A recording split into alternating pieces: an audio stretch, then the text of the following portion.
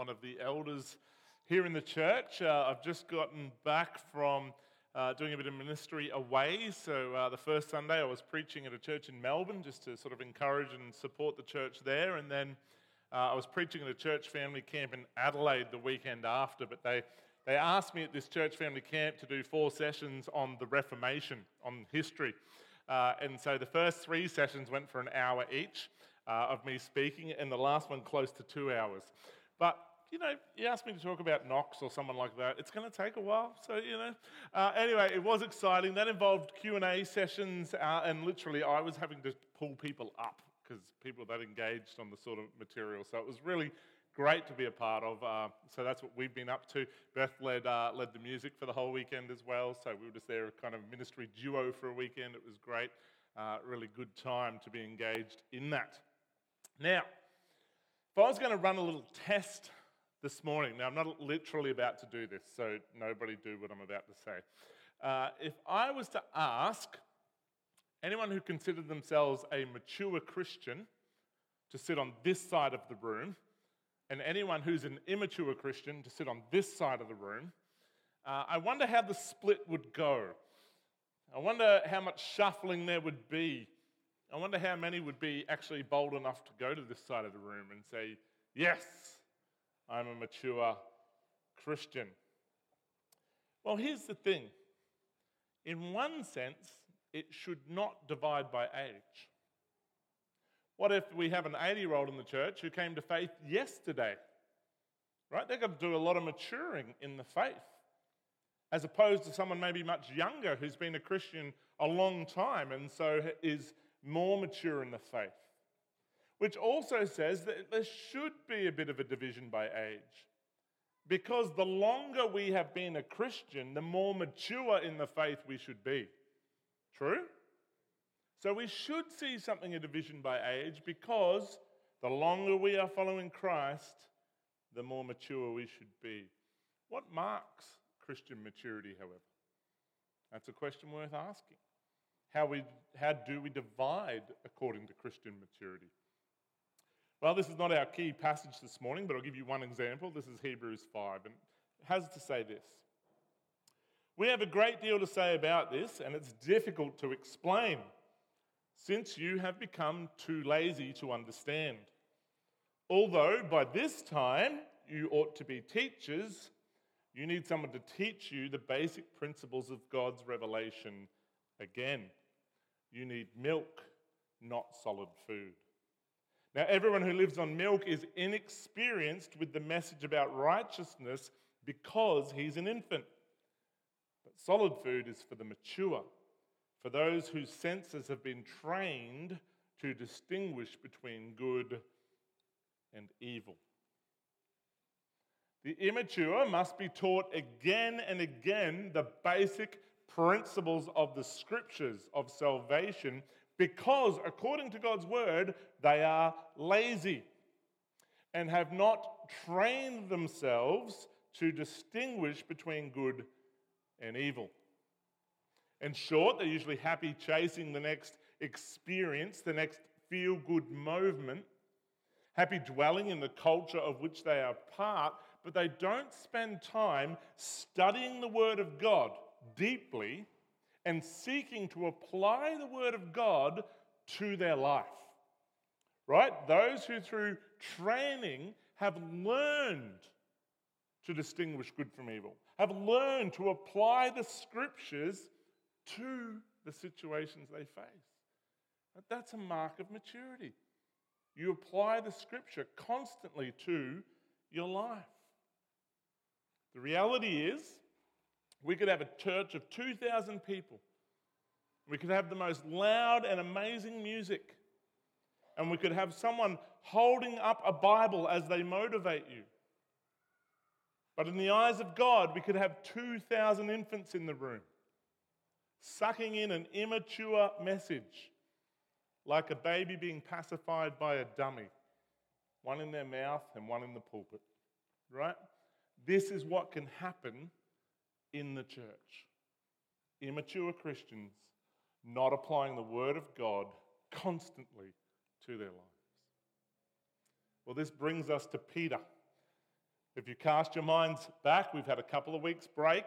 We've been looking very strongly at false teachers, their greed. They're focused so much on self, they don't even care that you can clearly identify their sin. And today we're going to see the impact of false teaching in the church. So if you have your Bibles, please open up to 2 Peter 2, and we're going to look at 17 to 22 this morning. 2 Peter 2, 17 to 22. Our context, false teachers. These people are springs without water, mists driven by a storm. The gloom of darkness has been reserved for them. For by uttering boastful, empty words, they seduce with fleshly desires and debauchery people who have barely escaped from those who live in error. They promise them freedom, but they themselves are slaves of corruption, since people are enslaved to whatever defeats them. For if having escaped the world's impurity through the knowledge of our Lord and Saviour Jesus Christ, they are again entangled in these things and defeated, the last state is worse for them than the first. For it would have been better for them not to have known the way of righteousness then, after knowing it, to turn back from the holy command delivered to them. It has happened to them according to the true proverb: a dog returns to its vomit, and a washed sow returns to wallowing in the mud. Amen. Who are false teachers according to Peter? Or what are false teachers? They are springs without water. Middle East can be a barren place. Peter wants you to imagine that you are hiking in the heat, in the desert wilderness, but you know that there's a spring up ahead. And as you crest the ridge and your mouth is parched, you crest the ridge and it's dry. It leaves nothing but devastation. No life-giving water. Nothing but dust. Crushed that you can't go on. He says this is the false teachers. They promise water to a weary soul. They promise all kinds of things, but in the end, they lead you to a dry spring. What's the dry spring they lead you to? Worldly promises that are not the living water of Jesus Christ. Okay, so we come to a false promise, and in the end, it's a dried spring. Remember, in our context, Peter's been talking about false teachers that come from within the church. So not we're talking about out there following some guru. We're talking about who you listen to in the church, and their promises can be a dry spring.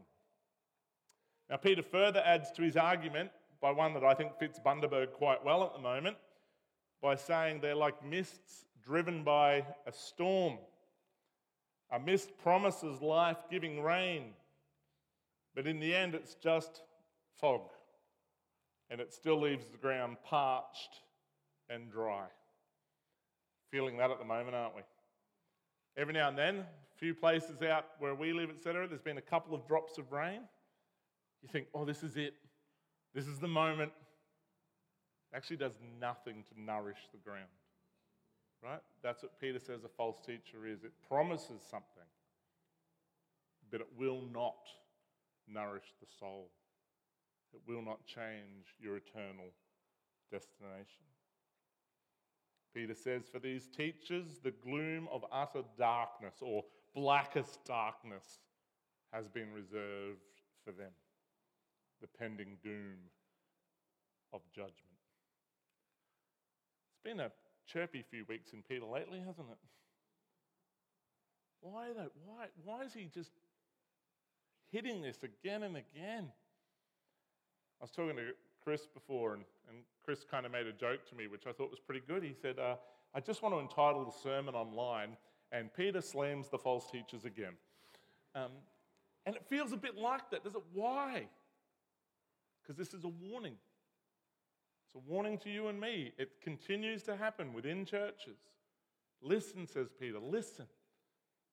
it's not going to lead you to the living waters. Okay, this is why it's so important.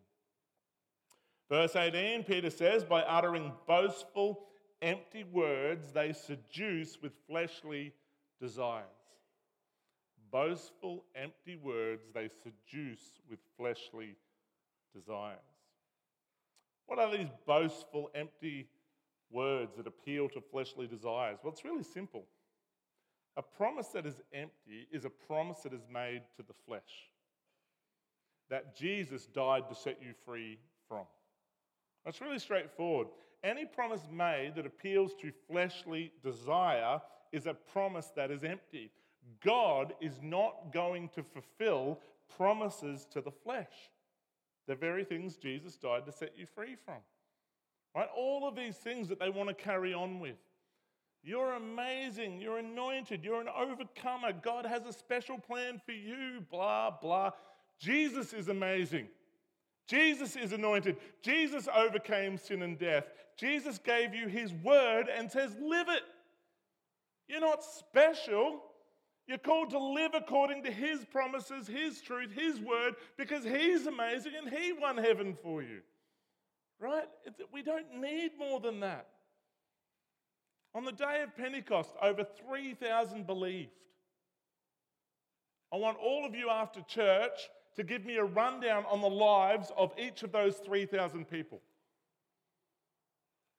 How many of their stories do you know? Almost none, right? Why?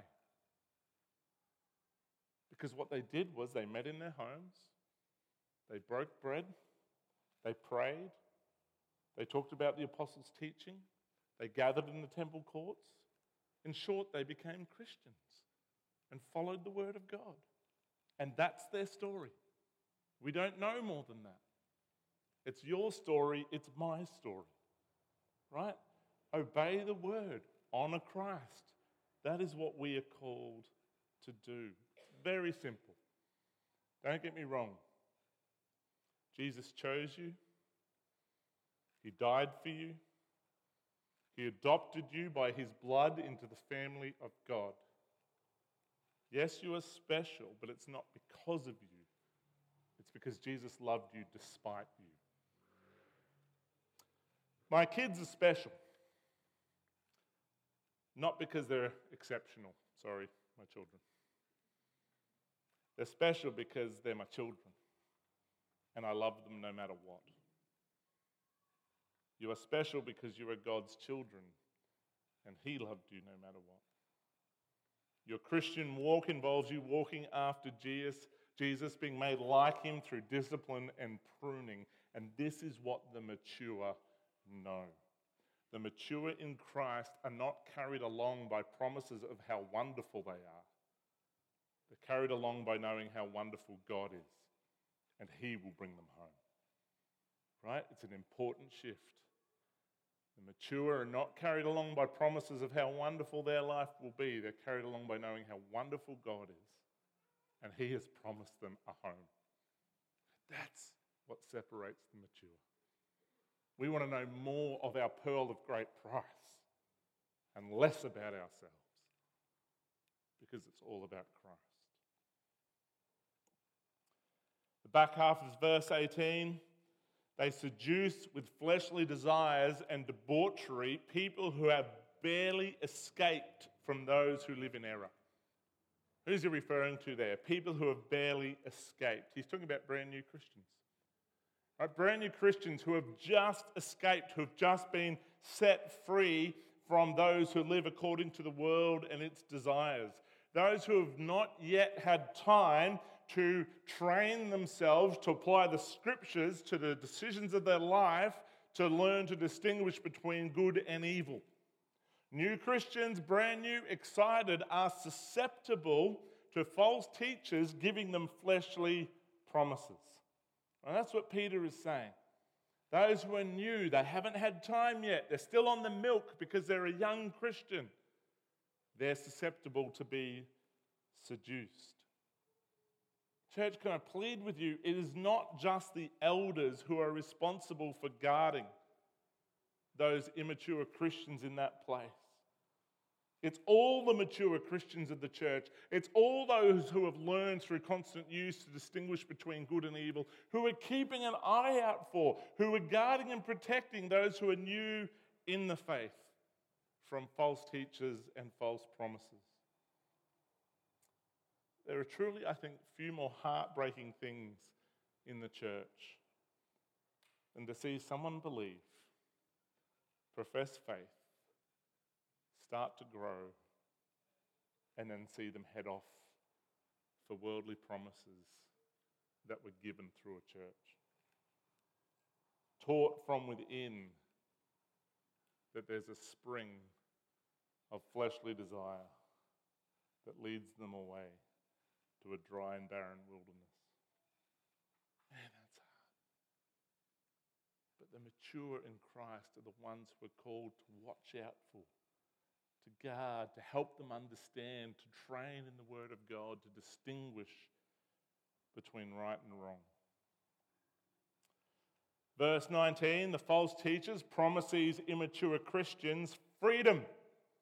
That's their promise, freedom. Freedom from what?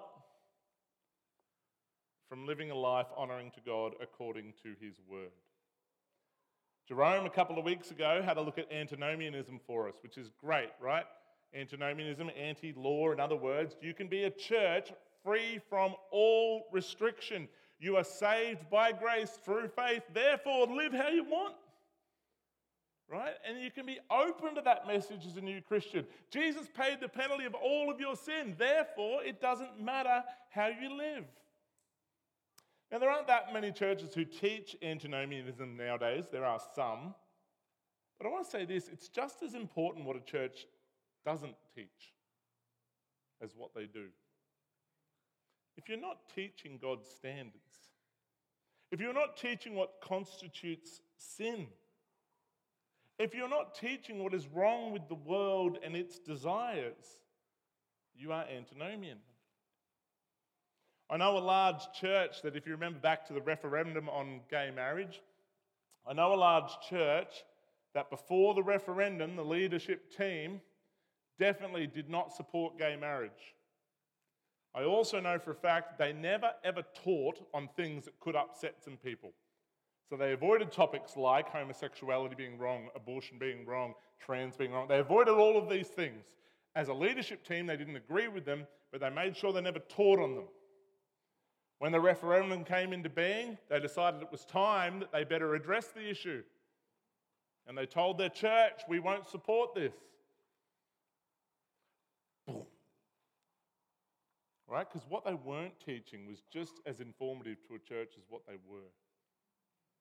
90% of their church supported it. Within a month, most of the leadership team were sacked, apart from a couple who changed their view. Right? Because what they weren't willing to take a stand on is as important as what you are. They were never willing to say, guess what? Honouring Christ means honouring His Word. Honouring what it says. We must be willing to stand against fleshly desires. Okay? What you don't stand on is super important as well. Note the use of words like seduce and debauchery. Right through Peter, there's a sense here that the promises that are being made, that antinomianism exists in this kind of, there's a sexual element to it, that there's sexual freedom for those who have cast off the shackles of the law. So in other words, Christ has no opinion on these issues, and you can simply live love is love. Right? So that's kind of built into the text. We talk about that enough in this church. I don't think we need to dwell on it. But here's the thing, it goes deeper than that. The word is just a general sense about sexual immorality. Right? It's just as important for us to remember the Bible teaches that a man is a one-woman man. He gets married and that's it. He is a one-woman man. A woman is a one-man woman, right? It's important we teach on those things. It's just as important, it carries a connotation about not sleeping together until we're married, about honouring God, or about pornography. All of these things are inbuilt into this, right? We don't have freedom to do whatever we want. No. We align ourselves to the Word of God. Are we saved by that? Come on, church. No. Oh, seriously, we're going to be writing lines later. No, we're not saved by that. We're saved by grace through faith, but we are saved to honor God, to grow in holiness. And that means we're going to look more like Jesus.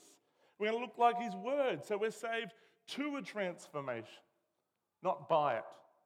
Okay, but it's important to recognize that we teach that.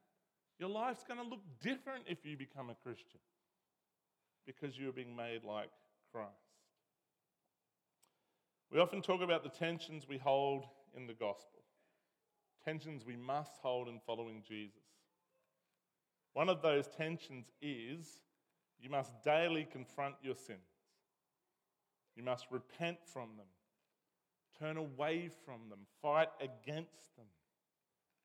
We must realize that we are never perfect, that we need constant correction and rebuking from the Word of God and from those brothers and sisters who love us. But that is held in tension with, we're never crushed. We're never carrying a burden of guilt and shame too heavy for us, because the tension we hold is that our debt is paid in full. That our perfection is guaranteed on that day when you behold Jesus face to face and in an instant are made just like Him, is the promise of God. And we hold those two things in tension. Your sin is worse than you can comprehend in the face of our glorious and holy God. And the glory that you will share with Him throughout eternity is also greater than you can comprehend. This is the tension of Christianity, but knowing that our eternal reward is true means we can face our daily fight with sin. Okay, we can be honest about where we're at. The second half of verse 19 declares, but they themselves are slaves of corruption, since people are enslaved to whatever defeats them. Right? It's a simple point, isn't it? They promise freedom, but here's the truth. They are slaves of corruption. They have twisted the scriptures. Why? Because they cannot overcome the battle against their fleshly desire, and so they twist the scriptures to suit their desire. Okay, that's what Peter is saying. They are a slave to the thing that defeats them. The reason they teach like they do is because they cannot overcome this thing that owns them. It'd be like me being a chain smoker, utterly addicted, unable to go 30 minutes without a cigarette, and tell you that freedom lies in taking up smoking. Right? It's ridiculous. That's what false teachers do, unwilling to deny their flesh. They justify the sin that's defeating them. Slave to money? Justify your money. A slave to comfort? Justify comfort. A family member is a slave to sexual sin. Justify sexual sin. It goes on and on, but in the end it just leads to corruption and not springs of living water. Church, the mature don't look for these promises. The mature aren't looking for promises of freedom for fleshly sin. Our eyes are fixed on Jesus as we fight the good fight and wrestle with sin and run the race to win. Peter finishes in verses 20 to 22, which I'll reread to you. For if having escaped the world's impurity through the knowledge of the Lord and Saviour Jesus Christ, they are again entangled in these things and defeated, the last state is worse for them than the first. For it would have been better for them not to have known the way of righteousness than, after knowing it, to turn back from the holy command delivered to them. It has happened to them according to the true proverb. A dog returns to its own vomit, and a washed sow returns to wallowing in the mud. He's quite expressive, Peter, isn't he? All right. One of the two key questions we must answer in closing is who's he referring to right here in this passage? The false teachers, which has been part of our context, or the new converts, the immature, that we've also looked at. There are hints in the original language for both. So I read compelling arguments for both sides as to why it's referring to the false teachers and as to why it's referring to the new converts, which led me to conclude the answer is yes. I think he's referring to both groups. He's just had them both in context, and there are little hints that it's referring to the false teachers, and there are little hints that it's referring to the new converts. And I think what we have here is a statement of what happens to the apostate. Those who are apostate and those who are headed that way. I think that's what the passage is referring to. The false teachers who have shown their condemnation, and that is where they're going. But those who are also beginning to believe their false promises. It's a warning. Okay, so I think we have both things going on here in the passage. If they have escaped the muck of the world, the sin of the world through the gospel, but then re-enter the world and defeated by sin, they are in a worse state than the first, says Peter. Well, that's an interesting one, isn't it? Why? Peter says it would have been better for them not to know the way of righteousness than to turn their back on it. Why? I think it's because you can only hear the gospel of grace that sets you free for the first time once. You can only hear the gospel of grace which will set you free for the first time once. You can only learn that you're a sinner, but that Jesus died for you to pay the penalty of your sin for the first time once. You can only realize it's about grace and not about works for the first time once. Why does that matter? Well, if you've been in the church for a while, you will know people who heard the gospel and seemingly repented, found tears at amazing grace, how sweet the sound that saved a wretch like me. And then they rejected it. They knew the truth and then walked away to wallow in the mud. And when you try to share with them, it goes precisely nowhere. Why? Because they heard the truth and then rejected it. You are presenting them with the good news they chose to walk away from. Amazing grace, how poor the sound that did not save a wretch like me. Right? It's hard to share the gospel with those who have learned the truth and willingly rejected it, is what Peter is saying. I'm not saying that a person who once believed cannot come back. I am saying, along with Peter, that they are in grave risk of doing so. You know, we've got to be honest, church, about this topic. Too often I speak to parents here in the church and they just want to deceive themselves about their kids. Oh, my child once offered a prayer at Sunday school, and now they live entirely in the world, not for Jesus at all, wallowing in the mud. Oh, but they prayed a sinner's prayer. We've got to be honest enough to say, hang on, they're in danger here of total apostasy. That's Peter's warning. They're in danger here that they are not saved. We've got to be honest enough to look at people who are heading back into the mud and share the gospel with them. Pray for them to accept the good news. Pray for them to repent and turn around. Don't try and rest on past promises. Look at who they are and share the gospel with them. Right? Let's not cling on to something that shields us from the reality of what's happening. People heading into the muck of the world. And be honest enough to grab them and tell them the good news again. Share with them. Pray that they repent.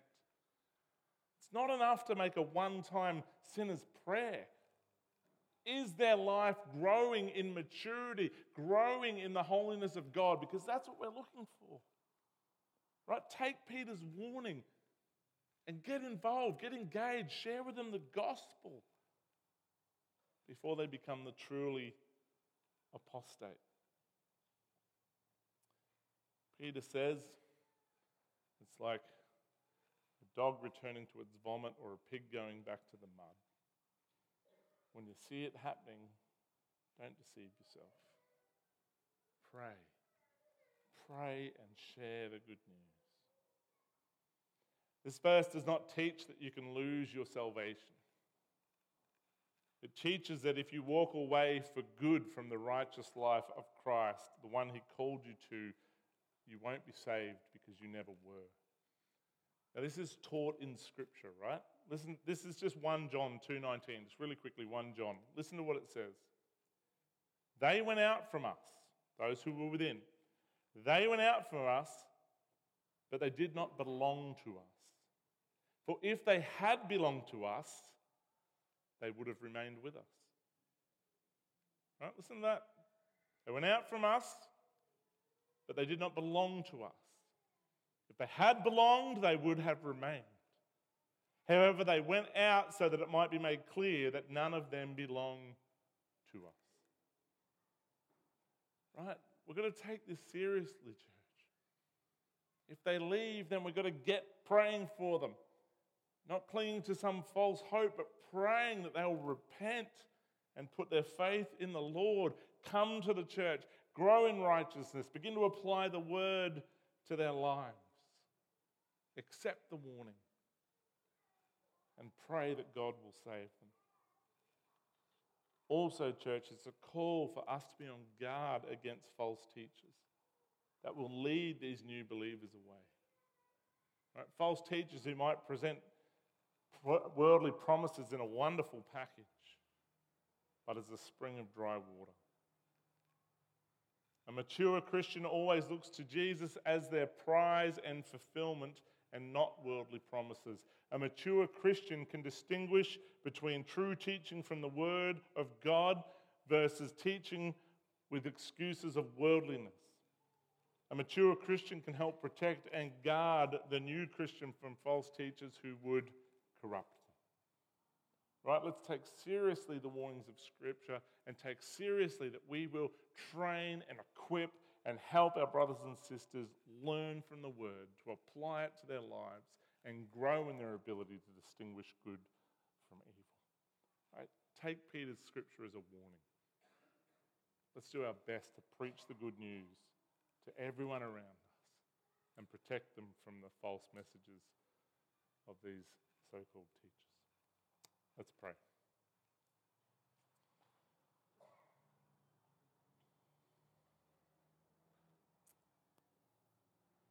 Lord, it does feel like Peter has been drumming this message home again and again and again. And the truth is, the reality is that each one of us needs to hear it again and again. Our flesh is always there, waiting to be fulfilled, wanting its desires fulfilled. And we pray that as we read your word, it would help us again to refocus everything on Christ, deny the flesh, focus on the author and perfecter of our faith. Lord, that we would look to your word as our sole guide, our sole authority, and we would use your word to distinguish between right from wrong. Lord, for those who have been doing it in this church for years, who are strong in their faith, who can withstand fleshly promises, Lord, may they take seriously the responsibility to help the immature, to help those who are at risk of believing false teaching.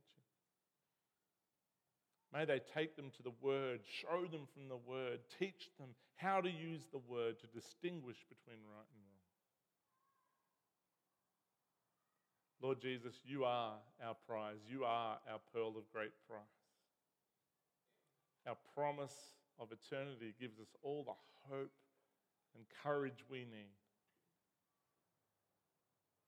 Lord, with our eyes fixed on you, may we boldly proclaim the gospel of Jesus Christ. We pray this in your precious name. Amen.